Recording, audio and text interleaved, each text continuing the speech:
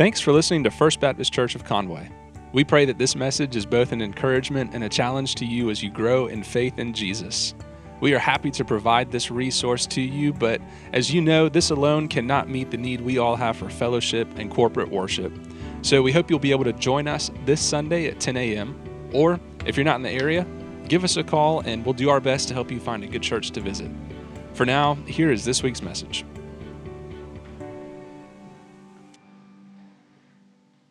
So as my kids are getting older, we find ourselves talking about the future more and more. Of course, Troy, my oldest, he's transitioning, going into 6th grade next year. He's getting in those middle school years, and with that starts, coming talks about what does college look like or what his future job looks like. What is he supposed to do when he gets older, all that kind of stuff. So he likes to ask and talk about it, whereas my daughter, she likes to share her plans with us about her future.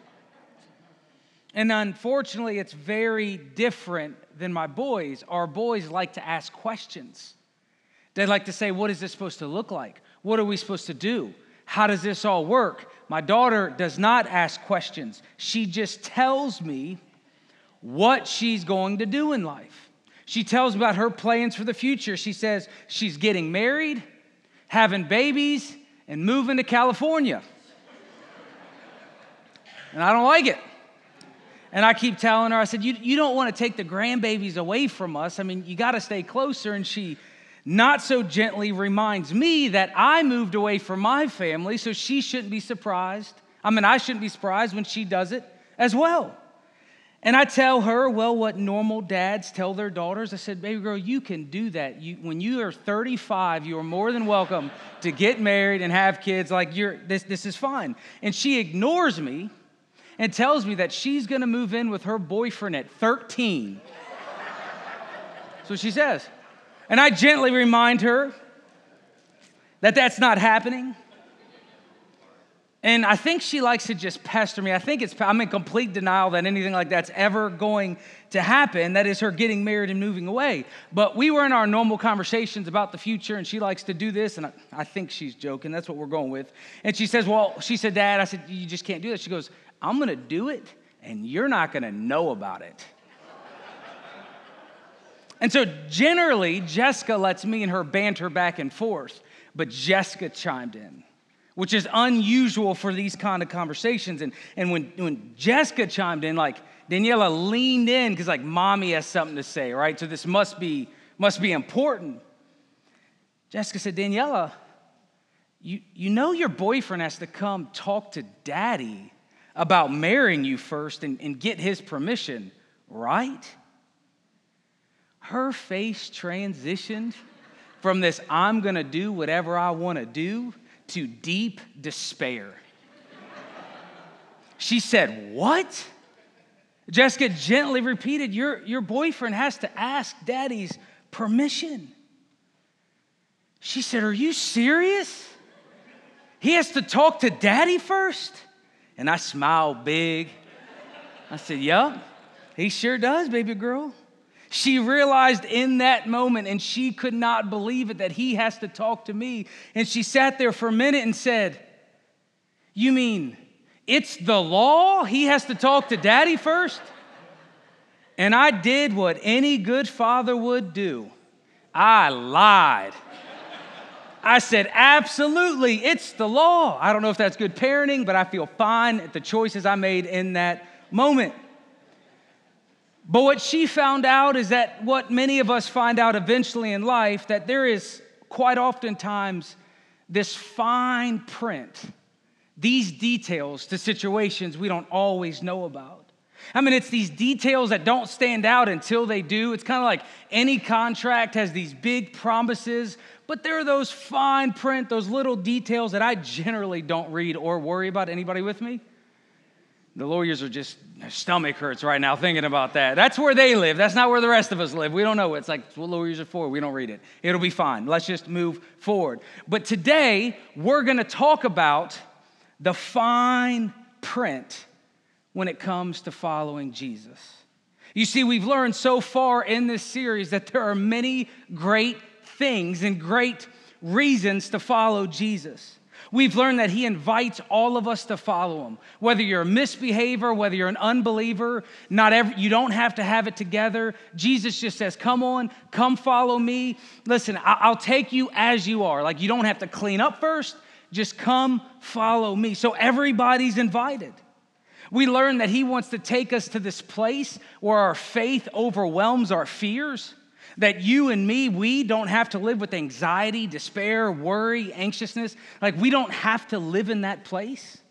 That Jesus wants to do a work in our lives where our faith in him is greater than our worries in this uncertain world. We learned last week that following Jesus should make us more compassionate, more filled with mercy, more merciful, more forgiving, more loving. I mean, it should make us better workers, better parents, better spouses. Like, there's so many great reasons and so many great things Jesus does in our lives. There's tremendous amount of benefits to following Jesus. I heard one pastor say, following Jesus will make your life better and make you better at life. And that's generally true here in America. That works. There's huge benefits to following Jesus, but there's also the fine print. Something perhaps you weren't told when you signed up to follow Jesus. Perhaps something nobody's told you. They've just kind of completely left out. And if you're not prepared for what we're going to talk about today, when this happens to you, when this thing goes on in your life, if you aren't aware that it's coming, it will leave you distraught. It will leave you thinking that something's wrong, perhaps with your faith. You'll even think that perhaps God's mad at you or he's trying to get revenge if you're not ready for this truth. Well, to be honest, it's not really fine print. Jesus was pretty clear about it, but it's rather unpopular to talk about. The bottom line for today is this. So if you fall asleep, here it is. Following Jesus will cost you something. There's a price to be paid. We're going to jump in the middle of the gospel with Jesus talking with his followers. Up until this point, I mean, Jesus has done some amazing things. He fed 4,000 people with a couple of loaves of bread and some fish. He's healed the blind, and people are flocking to Jesus from all over the place to see what he's doing. They want things from him. In fact, the Pharisees are even coming to him, the religious leaders of the day, and they want Jesus to perform for them. They say, we need you to do a sign. We need you to prove who you say you are. Just to let you know, it never works out when someone wants Jesus to be their miracle worker just because they want to see a trick. And so Jesus regroups and talks with his disciples about everything going on and what all of this means. Here he goes, Mark 8:27. It says, Jesus and his disciples left Galilee and went up to the village near Caesarea Philippi. As they were walking, he asked them, who do people say that I am? He's saying, what's the word about me? What's the rumors about me? I mean, his influence is growing. He's extremely popular. Just picture this. 4,000 people are traveling with him in this caravan of people. Imagine if you were to drive downtown Conway and 4,000 people were following some guy. What would you think? That's what's happening. I mean, it's this big scene. And so Jesus says, well, what are people saying about me? Who do they think I am? Next verse, they say, well, they replied, some say John the Baptist. I'm not too sure how that would have worked out. John the Baptist was alive with Jesus, but we'll go with it. John the Baptist. Some say Elijah, a prophet in the Old Testament. And others say you're one of the other prophets. So they're saying, Jesus, we're not exactly sure. People aren't exactly sure. They're saying people aren't exactly sure. They're confused about him. But what they do know is Jesus is somewhat of this wonder-working prophet. What he's doing, just normal people can't do. And so they're confused, but they're like, hey, we know something like from God. You're something. That's what people are saying. And then he said, well, but who do you say that I am? We got what other people think, but now what do you guys think? You've spent the most time with me. You've seen me up close and personal. What do you guys say? And you got to love Peter for this one. He jumps in. Peter replied, you are the Messiah. But Jesus warned them not to tell anyone about him. So Peter spoke up as always. Remember, he's not the cautious one. He quite often spoke before he thought. Anybody else have that problem here? Before you laugh, Jesus put him in charge of the whole thing. I just want to remind you about that, okay? Just want to remind you. It must be a good characteristic. I don't know. So he just spoke up, but this time he gets it right. And remember, this word for Messiah is the Greek word. The Greek word for Messiah is Christ. And so when we say Jesus Christ, Christ is not his last name, right? It means anointed one. So Jesus, they're saying, he is the Messiah, he is the Christ, he's the anointed one. This is his title. Remember, the Jewish people were awaiting a Messiah, somebody who would come and rescue them from their oppressors. And all you have to do is look at the Old Testament or the Jewish scriptures, and you see that God would send people, these leaders, to come rescue them out of slavery, out of bondage, or out of oppression. I mean, all sorts of different things go on. And so they quite often were used to this military leader God would send to bring them out of it. And so they're once again waiting for God to send this Messiah, this kingly leader, to rescue them from their oppressors, which happened to be Rome. They occupied Israel. So they're like, hey, we're waiting on this Messiah. We know he's supposed to come. And then Peter's like, yeah, and you're him. The Messiah has come. He's like, we know it's you. And Jesus says, yeah, but don't. Oh, go back. Jesus says, don't tell anyone about it. You see, their expectations are off. He still had a lot to do. They still had a lot to learn. And so he teaches them, well, I know you think this military leader's coming, this person to come just free you from Rome. Something different's happening, and he walks through what this looks like. Verse 31, he says, then Jesus began to tell them that the Son of Man must suffer many terrible things and be rejected by the elders and the leading priests and the teachers of the religious law. He would be killed, but 3 days later he would rise from the dead.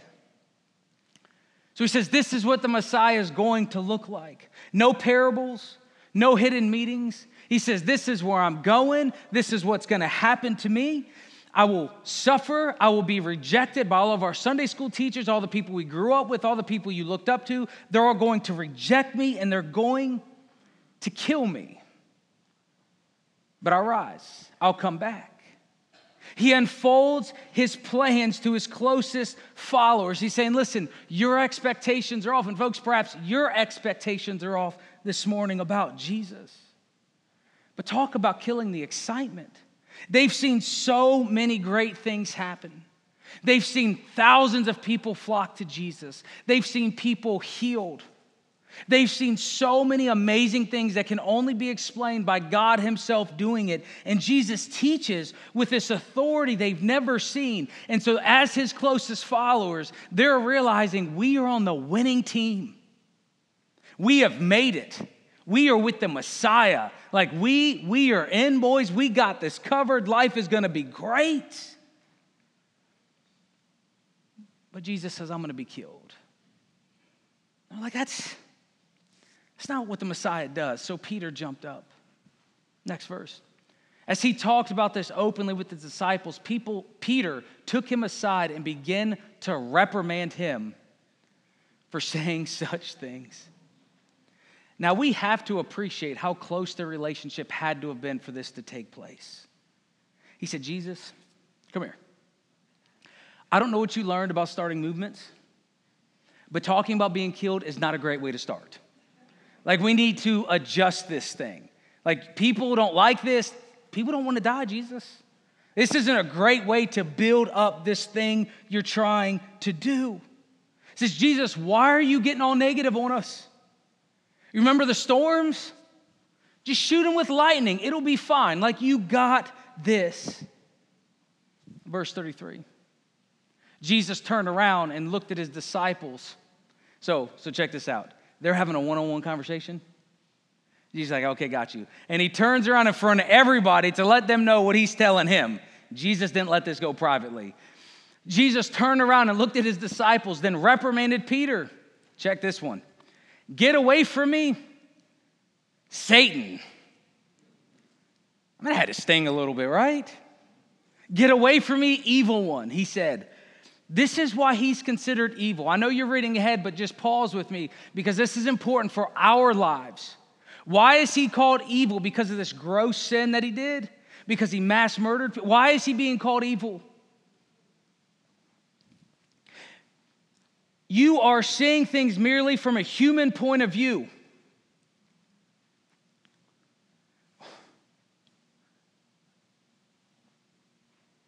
That doesn't seem that big of a deal, does it? I mean, come on. You ever looked at things from a human perspective before? And yet Jesus calls it from Satan? Like, Jesus, you're being a little harsh, aren't you? He says, get away from me, Satan. You are seeing things merely from a human point of view, not from God's. Talk about embarrassment Peter felt in that moment. He's concerned about the material things, his plans, his purposes, his life goals, his 5-year plan. And it didn't involve the Messiah dying. Peter doesn't want his life getting messed up because it's going way too good. Everything's working out. He's getting kind of comfortable. He's learning what it looks like to follow Jesus. The Messiah's here. His dreams are coming true. And Jesus says it's not going to happen much longer. What he wanted and what God wanted were two different things. And so evidently, there's a time when God's plans and your plans are going to be at a crossroad. Evidently, there's a time where God's desires for your life and your desires for your life are going to split like a fork in the road. Merely from a human point of view, how are you making decisions? How are you living your life? Are you concerned about things, this world, what it has to offer, trying to hang on to everything with both fists clenched? So he uses this as an opportunity to teach everybody what it means to follow him. He says, then, calling the crowd to join his disciples, he said, now listen, Jesus said, all right, listen. He rebuked Peter in front of him. He said, you know what? Just gather everyone around. And I picture in this moment, Jesus saying, they said, come on. Peter said something again. I know. Everybody come together. And they're walking up. What does Jesus need? Peter talked. Oh my goodness, what are we in for? And the point is, I need this to be real for you. This isn't just a story. This isn't just a sermon. This is real people. This is real events with a very serious thing he's going to say next. He says, huddle up. Here's what we need to talk about. He says, then calling the crowds to join his disciples, he said, if any of you wants to be my follower, you must give up your own way, take up your cross, and follow me. If you want to be a Jesus follower, if you want to be a disciple, you got to give up your way. We call that denial, self-denial. You got to deny yourself. So there will be times in your life where following Jesus and following your desires will be at a crossroads. It will be completely not what God wants for you, but it will make sense humanly. It will make sense logically. It will be the best 5-year plan you ever came up with, and God says, nope. I don't want you to do that. I know you're worried about that. I know that makes sense. I know your education. I don't want you to go that way. I want you to go this way. And you're going to have to make a choice. There will be times when you are confronted with Scripture, with your own natural inclinations, things that you want to do, and you're going to have to make a choice on, am I going to follow Jesus in this? Or am I going to follow myself? You see, when it comes to your desires, it may very well cost you something. Jesus said you got to deny yourself. You got to let it go. And for these followers, we got to let this sink in. For these followers, this was very real because Jesus was on his way to Jerusalem where he would pick up a cross, where he would die on this cross. Jesus saying, if you want to follow me, you got to get ready to do that too. And this self-denial, I know it sounds hard, but we know the benefits of it. Summertime's coming, which means we all are thinking about losing weight at some aspect, or at least I am. And in order to lose weight, you got to practice some self-denial. If you want to get in shape, you got to deny yourself of those sugary, buttery, delicious treats. You got to deny yourself of that pizza or those burgers or that extra pizza or those extra burgers. You got to give up something for something better. And that's what Jesus is saying. You got to deny you when it comes to following me. You got to let go of what you want to follow me. So the fine print is for you and for me, following Jesus will cost you something. But he says, and you got to take up your cross. And this is literal. For us, we just make it metaphorical, like what is our cross? And we have to do that today. But back then, remember, cross represented the most gruesome form of death you could have. It was for the lowest of the lowest criminals. They would be beaten, they would be hung, they would just bleed out on this cross. And for them, this was gruesome. They knew what a cross smelt like. They knew what a cross looked like. They watched it, they saw it, they knew it was just gruesome. And Jesus says, you got to be willing to take that on. You must be ready to die for me. And while we can't apply it the same way, you're not going to have to worry about a cross. We have to think about the seriousness in this moment. So when you come to that choice, when Jesus asks you to make that turn, you're looking at it going, well, he was serious about this. This wasn't just some thing he threw out there. This was a big deal. And they're faced with what perhaps you're going to feel like you're faced with. Are you ready to give up your life for Jesus Christ? And I'm sure many people were like, well, what perhaps you feel like here today, going, well, you know what, I'm good. This whole following Jesus, I don't like the fine print. This whole deny myself, take up my cross. I don't want to be uncomfortable. I don't want to get in all that. I like my life. It's pretty great. I mean, I'm retired. It's awesome. I don't want to get into that stuff. Jesus says, well, knowing our fears, knowing how we think, he thankfully continues.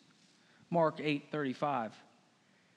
He says, if you try to hang on to your life, which we all lean in, yeah, I want to hang on my life. I don't want to go on a cross, Jesus, like at all. I want to hang on to my life. In fact, some of us are today like, yeah, I want to hang on to my life. Do you know how many pills I take to hang on to my life? Like, I want to keep this thing. I want to grab hold of it. I don't want it to go anywhere. He says, well, just stay with me. Follow me. Come on. If you want to hang on to your life, you're going to lose it. You're like, I'm not following. He's like, okay, hold on. You're going to die. No matter how much you try to hang on to this life, no matter how much you try to hang on to your things, no matter how much you try to stop bad things from happening to you, it's not going to work. We will all inevitably die. Each and every one of us. We will lose our life. So if you try to hang on to your life, you will lose it. But, Jesus says, but if you give up your life for my sake, and for the sake of the good news, that is the gospel, that is his mission. So not just for him, but what he's come to do. And this is where some of us need to think. What are we willing to give up for the mission of Jesus Christ? He says, you will save it. So if you try to hang on to your life, you're going to lose it anyways. We're like, okay, we got that. We got it. But if you give up your life, if you live this self-denial, this self-sacrificial, if you say, hey, I'm willing to do whatever you need me to do, Jesus, if you give up for it for his sake, you will save it. You will find life. So if you give it up for Jesus, if you give yourself to Jesus, if you're ready to take those risks and those chances and you follow his way, he says you're going to end up saving your life. So try to hold on to it with everything you got, you're going to die anyways. Giving it up for his sake and his purposes, you're going to find life. This is how it works. He says, and, you're like, okay, got that, and what benefit? And what do you benefit if you gain the whole world but lose your soul. And this is so practical, we get it. He says, what good is it for you if you get everything you've ever wanted on this earth, all the houses, all the cars, anything you wanted? Imagine you got the perfect, everything. He said, what good is it to have all of that stuff if you just give up your eternity in the process? He says, well, is anything worth more? Next slide. Is anything worth more than your soul? Is anything more valuable than your soul? When it's all said and done, what would you give up for the security of your soul? Now follow me with this, okay? Imagine, this is make-believe, just follow me, give me a second. Imagine you're standing before God and you realize for whatever reason you didn't get in. It didn't happen for you. You didn't get into heaven, whatever that looks like. God said, listen, what are you willing to give up to get in? You look down at your life and go, my house? Take it, I don't care. My kids are just trying to sell it and I don't live in it. I'm not worried about it. Take my house. Would you give up your career? You're like, I don't work there anymore. I'm dead. Take my career. Your bank account? You're like, I don't got it. I'll give it up. Take my bank account. He's saying, right. What's more important than your soul? What wouldn't you give up on earth for the eternal security of your soul? Whatever gaining the whole world looks like to you, would you give it up for the security of your soul? What's more important? To which we all say, nothing. Nothing is more important than our soul. We discover and they discover our eternal security, our soul, whatever that looks like after this life is far more important than, our soul is far more important than these things. Like there's nothing worth holding on to if our soul is at stake. So Jesus says, see, you agree with me. Holding on to all this stuff, trying to keep it, denying me and following you, you're gonna die anyways. You're gonna give it all up anyways. And in the end, is any of that more important than your soul? We're like, no, nothing's more important. And this is, of course, a life-changing moment for them and a life-changing moment for us. We discover that our future destination and our soul is far more important than anything we gain on this earth. You say, well, following Jesus, I may have to give things up. Yeah. But something greater is at risk. Something more important is that my soul is at stake. He says, yeah. Well, that's far more important. Jesus said, of course. That's why we're talking about it. He says, if anyone is ashamed of me and my message in these adulterous and sinful days, the Son of Man will be ashamed of that person when he returns in the glory of his Father with his holy angels. He says, so going forward, I need you to be with me. If you're going to be my follower, there may be a cross in your life. There's going to be these things in your life. You're going to have to make a decision where what you want and what I want are going to be at odds. I need you to not be ashamed of me. I need you to stand on board with me. I need you to get on the same page with me and follow after me. He says, because if you're ashamed of me, I'm going to be ashamed of you. To which we pause and we think, well, that's not very fun. You say, well, I'm not sure about this. What does this mean? Just understand this is Jesus pointing to that future day where he says that we're going to stand before God and give an account of our life. Even the Christian will stand before God and give an account. And you say, well, I'm not too sure if I believe that. Well, listen, everything else Jesus predicted came true. Everything else he did, dying, rising, all that's come true. So we can just believe this as well. There's going to be a point where we're going to stand before God and give an account. So what is more important in our soul? What is more important than being a Jesus follower, not being ashamed, standing with him and for him in this world? What's more important than that? You see, following Jesus will cost you something. Will for all of us. Salvation, however, is free. It costs you nothing. Salvation is free. It costs you nothing. Jesus gave up his life so we could live. God created human beings in his image to share in this special relationship so we could have fellowship with him. Sin broke that relationship. It distorted that relationship to where we no longer had a relationship with him. Jesus came to fix that. He died for us on the cross. He substituted himself to reconcile us with God. And if we accept his forgiveness and his grace, if we turn to him rather than trusting in ourselves, we will be forgiven. We will have salvation.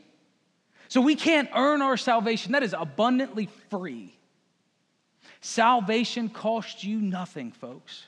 Don't mishear me. But following Jesus will cost you something. And the good news is, chances are you and me, we're not going to have to die for our faith. But you will be called to die upon some things for your faith.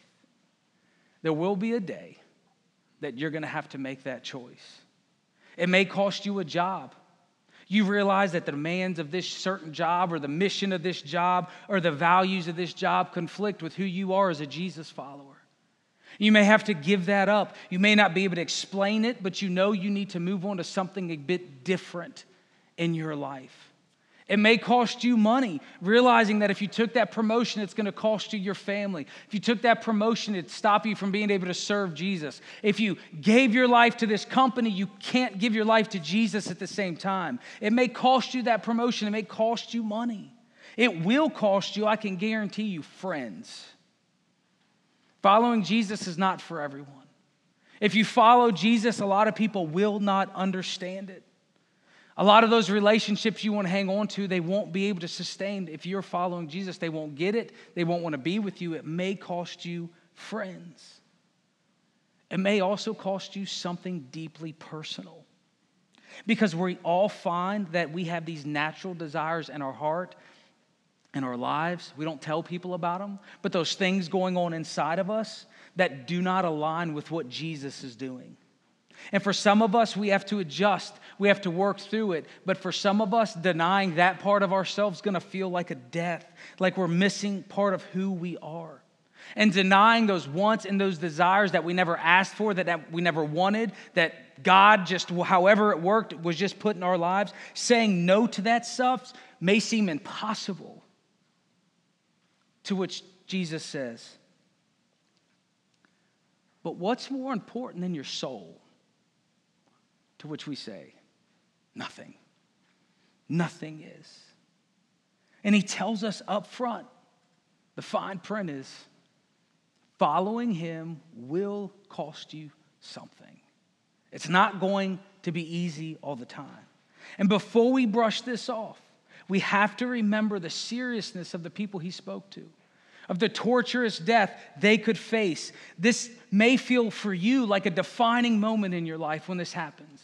You don't have to worry about what does this look like, how's this going to work out. You're going to know in the moment when it comes that this is what he was talking about. This is that time I got to say no to me and I got to say yes to Jesus. And in that moment, you may feel lonely, you may feel rejected, you may feel scared. But it's in those moments we know whose we are. We know what's important to us. You see, following Jesus means, folks, we can't have it all. It's not possible. But we can have him. We can have Jesus. And that's far more valuable and far more satisfying than anything else in this world. And some of you are on the verge of walking away from Jesus. You want to follow yourself in that relationship or with that job or whatever else that may be for you. Just know this is his call saying, follow me. Say no to that. Say yes to me. Some of you are fighting with him right now. You're arguing with him. You're following your ways. You're like, I don't want to do all that. I don't want to get involved in that. Jesus saying, stop. What are you doing? Come on. Let's go. Following me may cost something. But salvation is free, folks. But following Jesus will cost you something. So be ready. The time will come. Don't be shocked. Don't be nervous. You'll know it when it happens. But just accept his call and say, all right, this is what Jesus asked for. This is that fine print. I'm going to follow after him today. Will you pray with me? Heavenly Father, we thank you for preserving this teaching for us, and I ask you to give us the boldness to embrace this message. Heavenly Father, this message lands differently for all of us, and I ask you to give us the boldness and the wisdom to allow you to lead us in our personal circumstances. We thank you so much for the salvation found in Jesus. We cherish the forgiveness of our sins found in him, the redemption and reconciliation, so we can have a relationship with you. Thank you so much for doing for us what we could never do for ourselves. Heavenly Father, we ask for abundant clarity when we face these choices that will cost us something. We are well aware it will not be easy, but we confess that our souls are far more important than our things. So help us, Father. Forgive us where we failed and allow us to start fresh today, knowing and embracing that following Jesus will cost us something. But knowing and believing we'll be glad it did when you work it all out for your purposes and for your glory. In the precious name of Jesus we pray. Amen. Will you stand?